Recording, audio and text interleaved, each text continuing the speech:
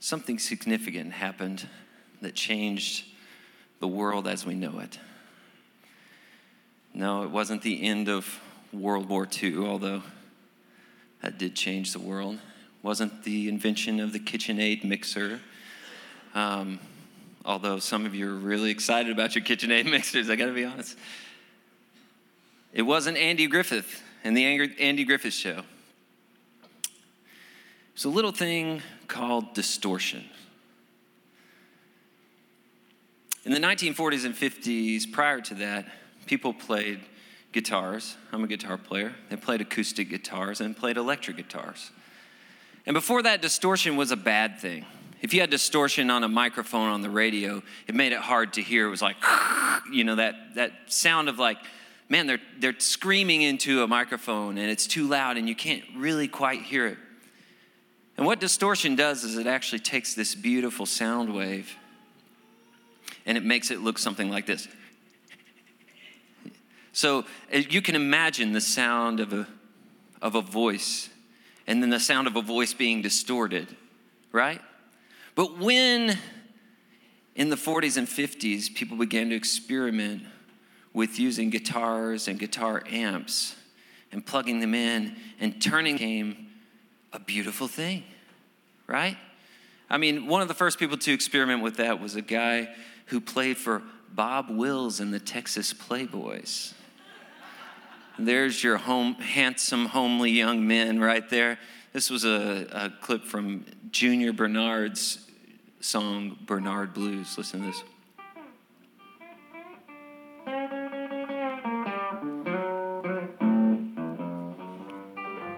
Oh, here's that fat boy again. There it is. The beginnings of distortion. You can go ahead and bring that down. And then there was a guy named Jackie Brinston who allegedly stuffed the back of his broken amp with wads of newspaper in order to get his speakers to stay in. And he created what has been known as the first rock and roll recording. Check this out. This is Rocket 88.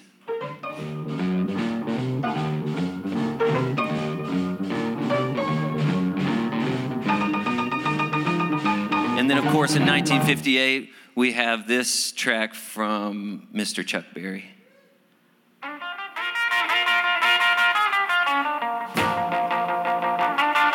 Anybody taking Back to the Future playing in your head, right? And then there's this riff. People started to, instead of just overdriving the electrical systems, they started to manipulate their amps in certain ways. And these guys, it was a man named Dave Davies from the Kinks. He actually slashed his guitar speakers to get this iconic riff sound.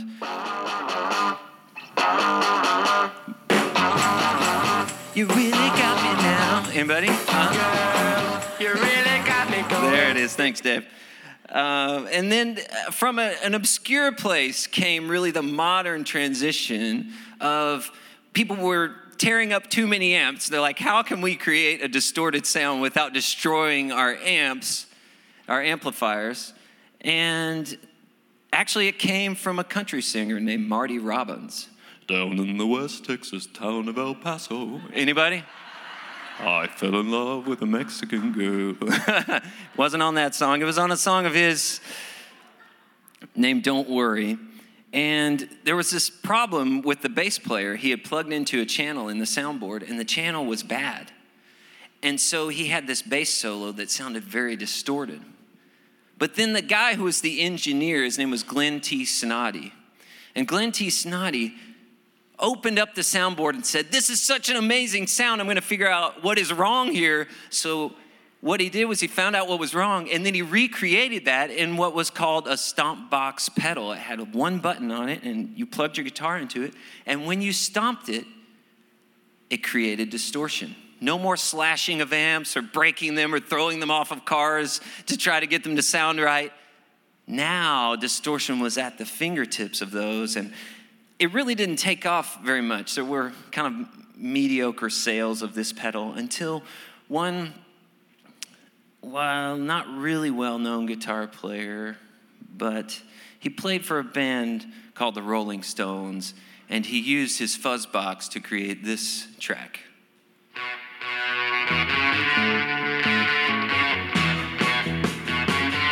That was 1965.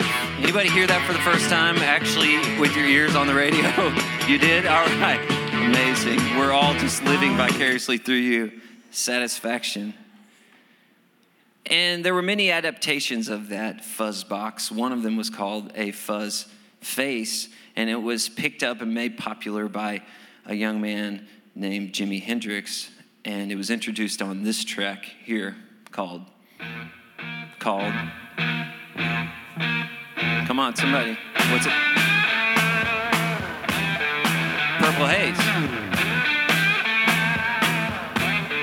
And of course, there are thousands and thousands upon thousands of innovations from that point on, and you're probably saying to me, like, how can you talk about distortion without playing something from Jimmy Page or The Edge? It's like, listen, we could go on and on forever. Of course, there is this one gem from 1980. It's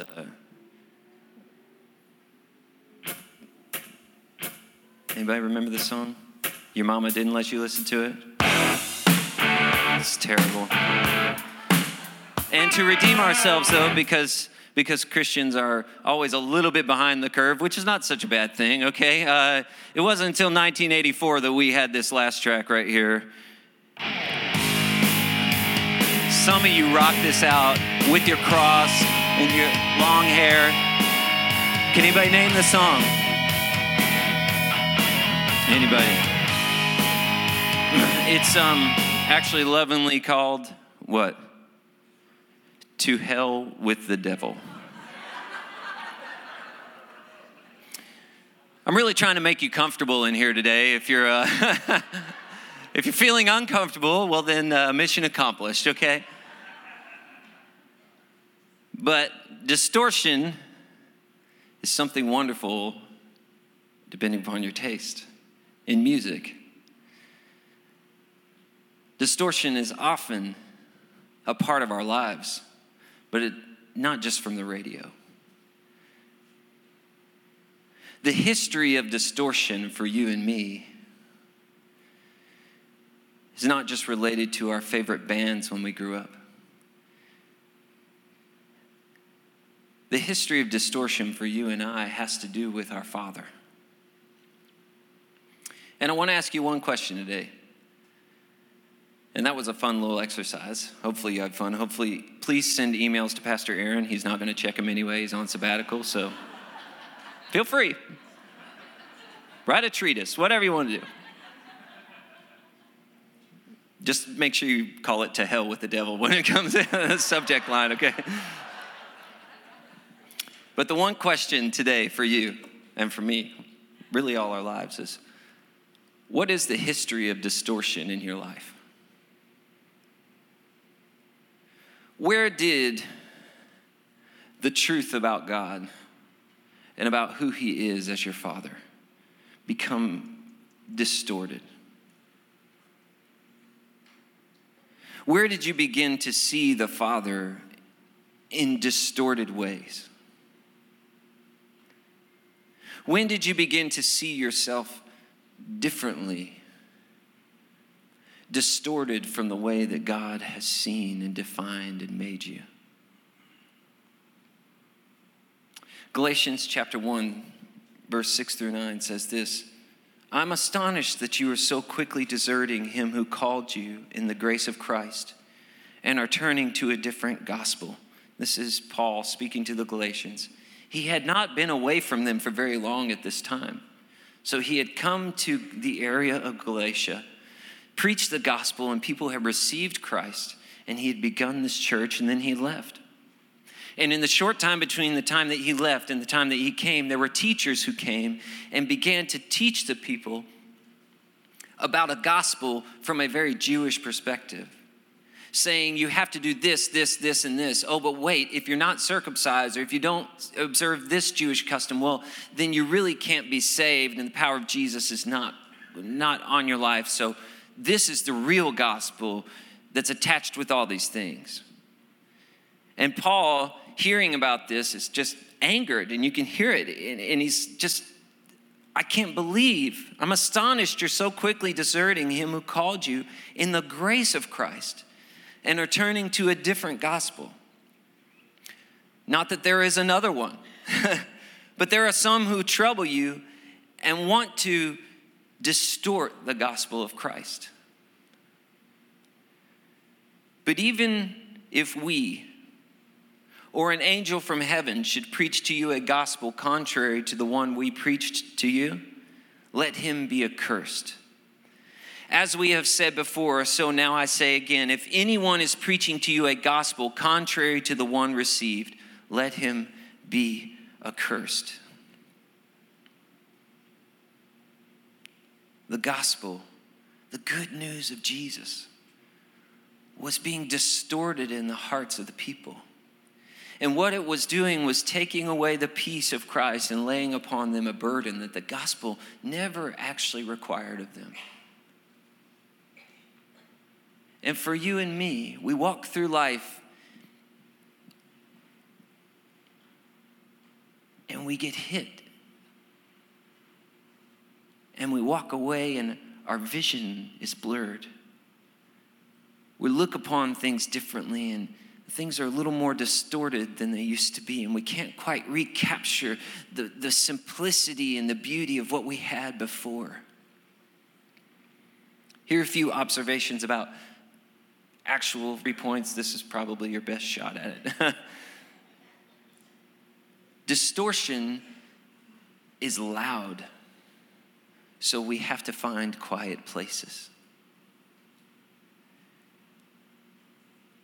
If you want to recapture what life was, what your vision of the Lord was, what your relationship with the Father was before the distortion, sometimes we have to find quiet places. It's in those places where the clearness of God's love for us comes through. Number 2, distortion sustains. So we have to find a kill switch. Don't the lies and the false gospels sound really good? And don't they just ring true in your mind over and over? Aren't they just the voices that just don't quit? We got to find that kill switch for those voices. We got to be able to come to the Lord and hear his word. And the best one I found is his word. To read scripture. To hear it from God himself, to read the red letters and hear the words of Jesus and to hear him say, come to me. To hear him say, come to me as a little child.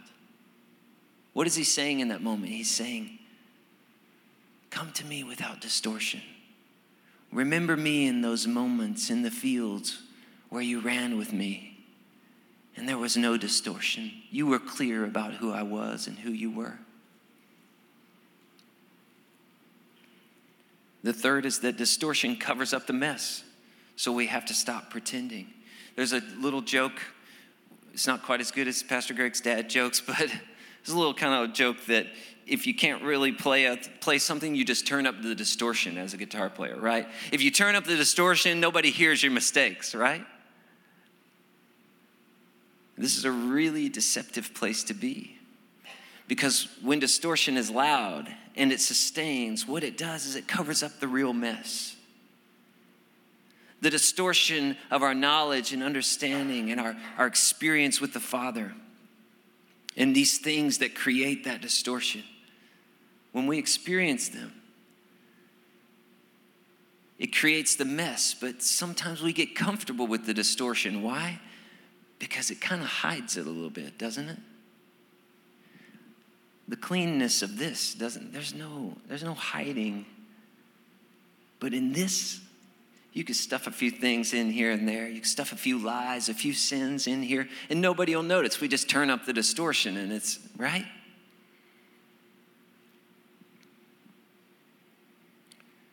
So what is the history of distortion in your life? In order to find that out, you have to go back to the places where the distortion began. go back, and as hard as it is, you got to revisit the traumatic events of your past, your childhood, your young adulthood, your first marriage, the loss of a parent or a child or a brother or sister. Those times and moments of abuse,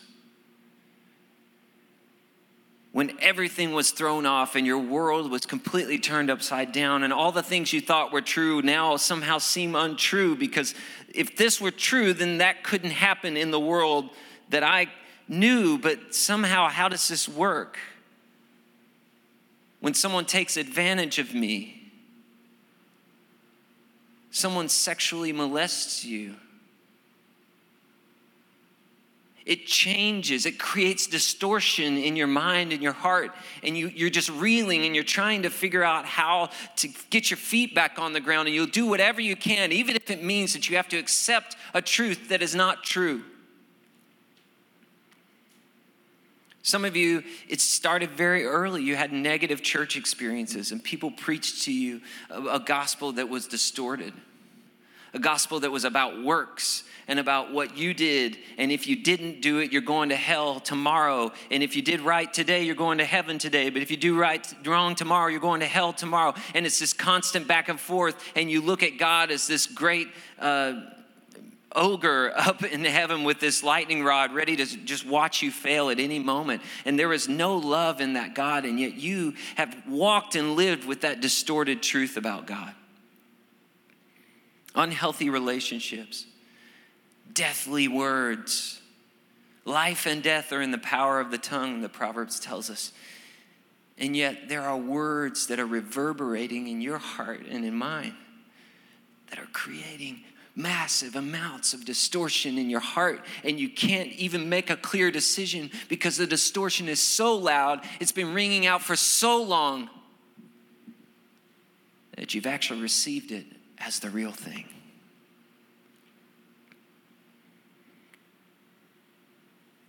And here's the tough part, is that sometimes the distortion gets turned up gradually over time, doesn't it? And then you're 10 years, 20 years, 30 years down the road, and you don't even realize how loud and how broken and how far from the truth you have come. And this is not to condemn you. What I want to try and attempt to do is to set you free today. I want the Lord's truth in you, a restoration of that clear tone of who God is, to be restored in your heart today.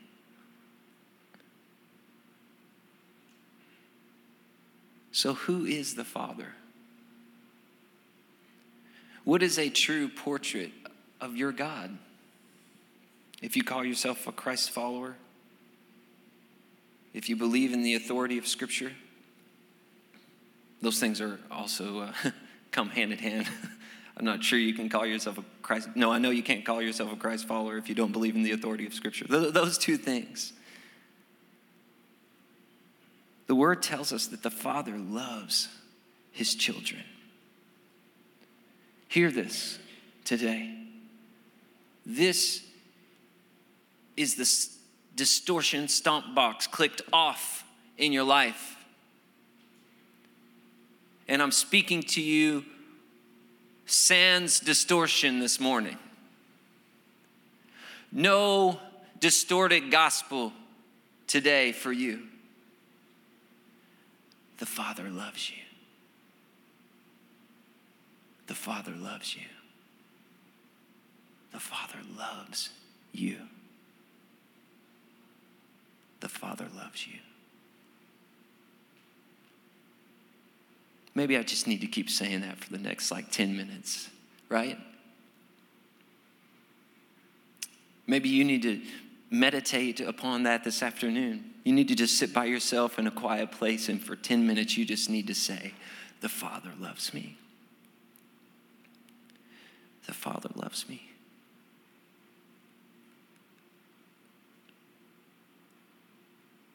The truth of that one thing will break you, will break the distortion of your heart. Brennan Manning says, define yourself radically as one beloved by God. This is the true self. Every other identity is illusion. Every other identity in our context today is distortion. You are beloved by God. John 1:12 says that God gave us the power to become children of God. He, the Father, gave us the power to become his children. He loves you. Who is the Father? The Father acts according to his standards.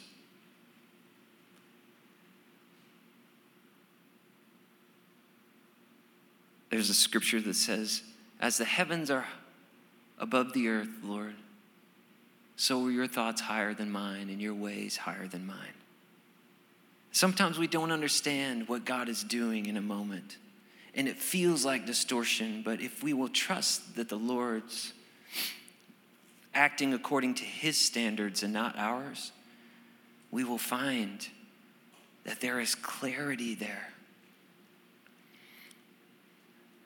He has an unchanging standard, meaning he's not like a father. I've been guilty of this, and many of you have too. He's not like a father who holds the standards in secret and expects you to measure up to them. And the only time he'll really tell you anything is when you get it wrong. So I've got the rule book, and I'm going to hide it away, and I'm going to lock it in my safe. And whenever you disobey the rules that are secret to you, unknown to you, I'll let you know. And I'll let you know that by yelling at you. I'll let you know that by punishing you. I'll let you know that by abusing you physically or with words. Don't worry. I'll make sure that you know when you get it wrong. If you had a father like that, there is likely distortion in the way that you view your heavenly Father. There is likely distortion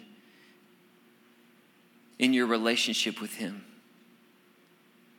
And it's probable that you struggle with seeing God as the one who has the rule book locked away, and he'll let you know through pain, through suffering, through taking good things from you, through keeping you out of the loop.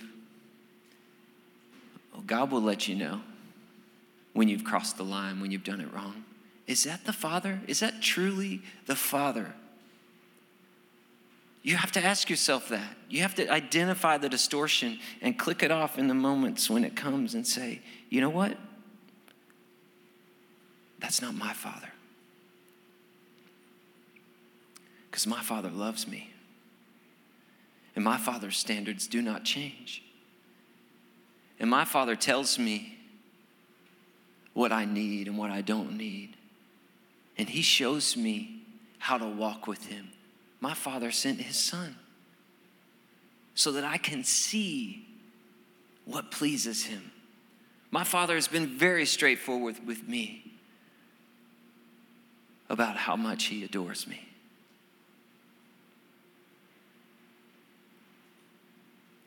The Father, who is the Father? The Father is filled with joy. Nehemiah 8:10, the joy of the Lord is your strength. You've heard it 100 times. And just recently I described this during a worship service, but I wanted to revisit it here with you. And that it was just came to my mind and heart that the joy of the Lord is your strength. Most times we look at that as the joy inside of me is the joy that comes from following God and obeying the Lord is my strength, right? Does that feel right? I think that is a correct interpretation of that scripture. But what if the strength that God has for you is his joy? What if when you wake up in the morning and you roll out of bed and you take your first few steps and you go about your day, what if God looks upon you and joy fills his heart? What if you are a joy to your Father? How strong do you feel? How much strength can you draw from knowing that you are the delight and the joy of your Father's heart? And how much weight do you carry when you feel the weight of your Father, a heavenly Father's glare upon you? His eyebrow raised, his anger churning. That is a distortion of the gospel of Jesus.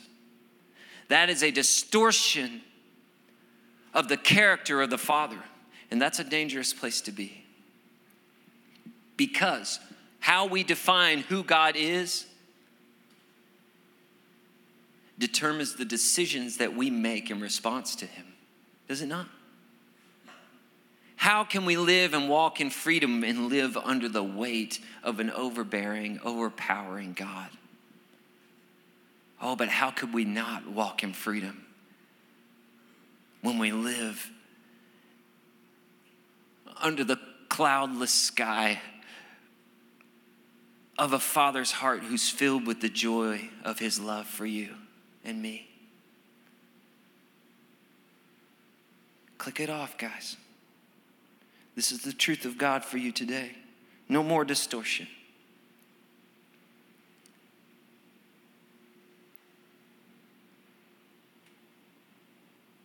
The last thing, who is the Father? Now, there's plenty more things. I'm just listing just a few here. Who is the Father? The Father loves his children. Who is he? The Father acts according to his standards. Who is he? The Father is filled with joy.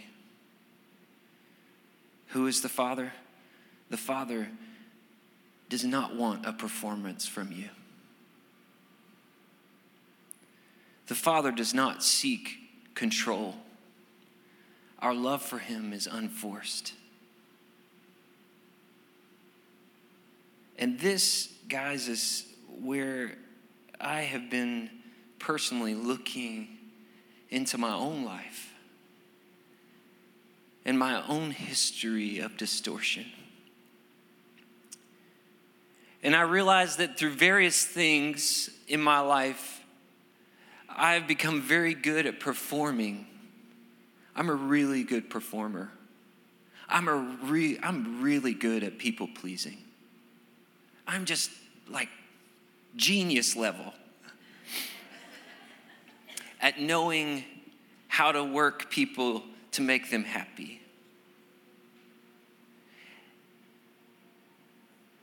And here's the problem, is that I thought for all of my life, most of my life, my distorted life, that I was good enough to fool even God. And I thought that to please the Lord, that if I just checked off enough boxes, if I just followed the rules enough, if I did the perfect practices, and I was good enough, that would make me acceptable before the Lord. But you know what that is, guys? It's nothing more than sin.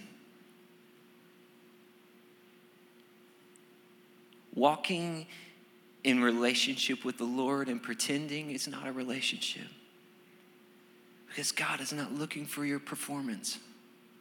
His love is not based upon your perfect actions. And you know, all that was for me was just hiding. Hiding pain.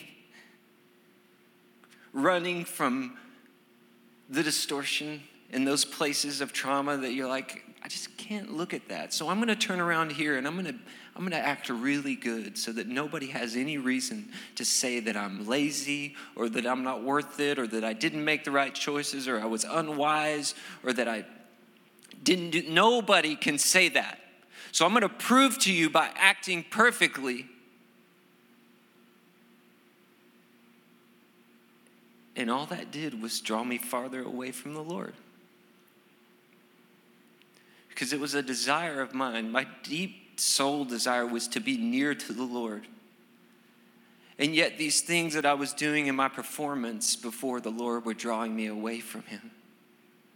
But here's the whole paradox. And a paradox is when there's two things that are true that can't be true together, but somehow they are. Is that when I stopped running and I turned to look at those places where the history of distortion began in my life, those were the doorways to intimacy with the Lord. Those things that I ran from and I was so afraid of and I didn't know how to deal with. I didn't want to. I just wanted to pretend that it didn't happen. Anybody been there? Here's a truth for you today that I've learned. Nobody can say it didn't affect me. None of us can say that these moments, these places where distortion entered our lives, none of us can say, well, it didn't affect me. I rose above it. That's just a lie. That itself is a distortion. Until we come to the place that we can look in the face the ugliness of the sin and the offense that was done against us and the ugliness of our own sin, we can't see the depth of the love of the Father. There's a friend of mine, he's a therapist that I've seen, and he said, you can only forgive someone to the depth at which you understand their offense toward you. So if you continue to dismiss and say, oh, I've forgiven them, and not look it in the eyes and see it for all its nastiness and all its deception and perversion and selfishness and self-centeredness and all of the depth and the grossness of it, if you can't look it in the eyes and turn around, then your forgiveness is this deep. But if you can look it in the eyes and you can weep over it and your heart be broken over it and you can say these words, I forgive you, that, my friends, is a very different thing. And that is exactly what God does for you and for me. There is no one that knows the depth of your sin. There is no one that knows the deception that you're living in. There is no one that knows the truth about the distortion in your life better than God does. And yet he turns and he looks upon you and he says, I forgive you. God's forgiveness is not empty for you. God knows the deception of your heart. No more pretending, because there's nothing to pretend. He knows it already. You're just play acting. Why? He already knows. He already sees the depth of your sin, but he hung on a cross and he bled and died because he loves you. And he said, I forgive you. I know it all. I know every moment, every single little bit, but I love you.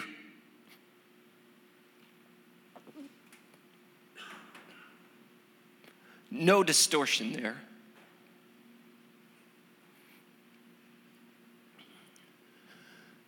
No false gospel. This is the truth of Christ for you today. Hear these words.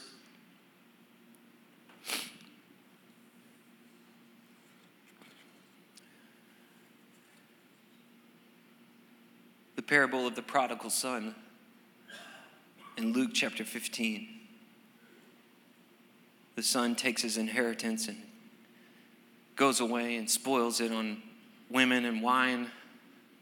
He finds himself broke, and he goes and he's so hungry, he even thinks about eating their slop. But hear this. Listen to the distortion fading and clarity coming. But when he came to himself, What was happening here? He was clicking off that distortion pedal. His suffering was causing him to click that distortion pedal off. But when he came to himself, he said, how many of my father's hired servants have more than enough bread, but I perish here with hunger? I will arise and go to my father, and I will say to him, Father, I've sinned against heaven and before you. I'm no longer worthy to be called your son. Treat me as one of your hired servants. And he arose and came to his father. But while he was still a long way off, his father saw him and felt compassion and ran and embraced him and kissed him. And the son said to him, Father, I've sinned against heaven and before you. I'm no longer worthy to be called your son. But the father said to his servants, bring the best robe and put it on him, and put a ring on his hand and shoes on his feet, and bring the fattened calf and kill it, and let us eat and celebrate. For this my son was dead and is alive again. He was lost and is found. And they began to celebrate. Today is your day to stop living with distortion. Today is your day to stop walking around lost and be found by the Father. To be found in the truth of who the Father is, that he loves you, that he's filled with joy over you, and that he does not want a performance from you. He wants a relationship with you.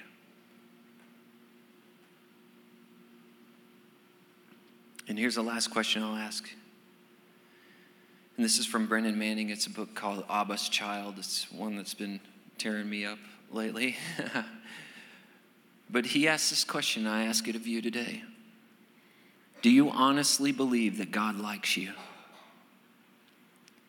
Not just loves you because theologically God has to love you.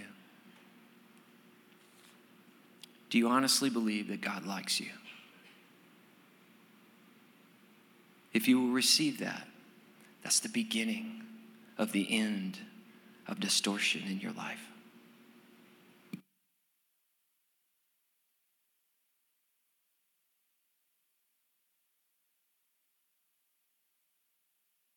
Check. There it is. So I want to play a song for you, and we're going to do corporate communion this morning. So I'm going to play this song as our ushers are passing out communion, and then we're going to just come before the Lord and surrender our hearts to him.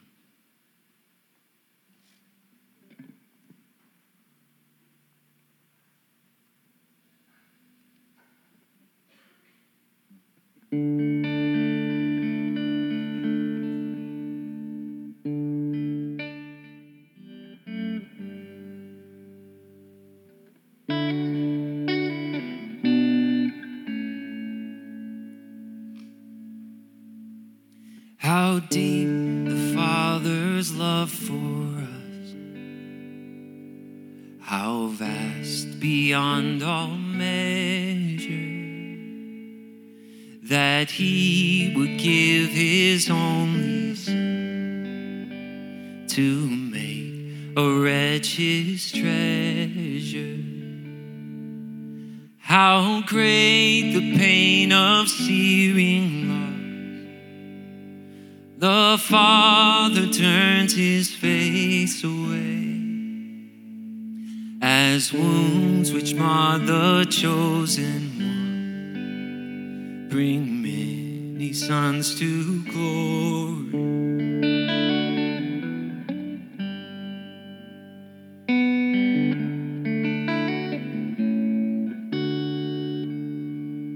Behold the man upon the cross, my sin upon his shoulders. Ashamed, I hear my mocking voice call out among the scoffers. It was my sin that held him there until it was accomplished. His dying breath has brought me life. I know that it is finished.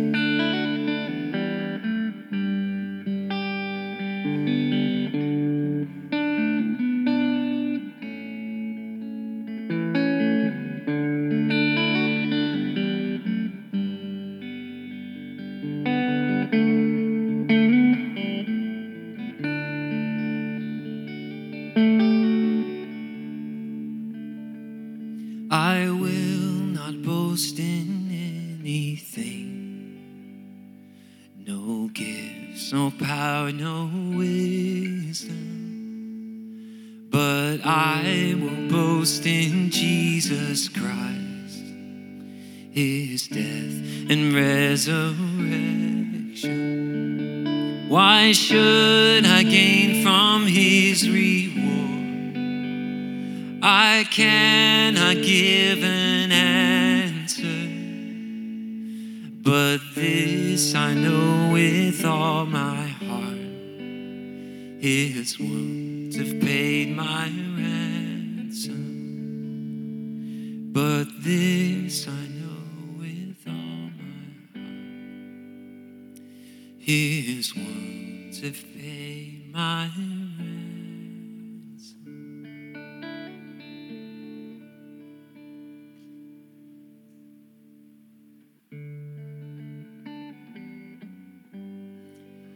So today we stand here, we sit here. What do you have in your hands? It's like an anti-distortion device. The clarity of the moment that Jesus sits with his disciples and he says, "This is my body, which is given for you. Do this in remembrance of me." This cup is the blood of my new. So as often as you drink it, do this in remembrance of me. Why does Jesus call us to remembrance? Because it's that moment on a regular basis. For us, it's every weekend that we get to say, you know what? Clicking off of the distortion, and I'm going to remember what started this whole thing. And that was a gift of love. Not because I deserved it or earned it or performed really well for it, but it was a gift that paid off a debt that I could not pay. And all I can do is just receive it.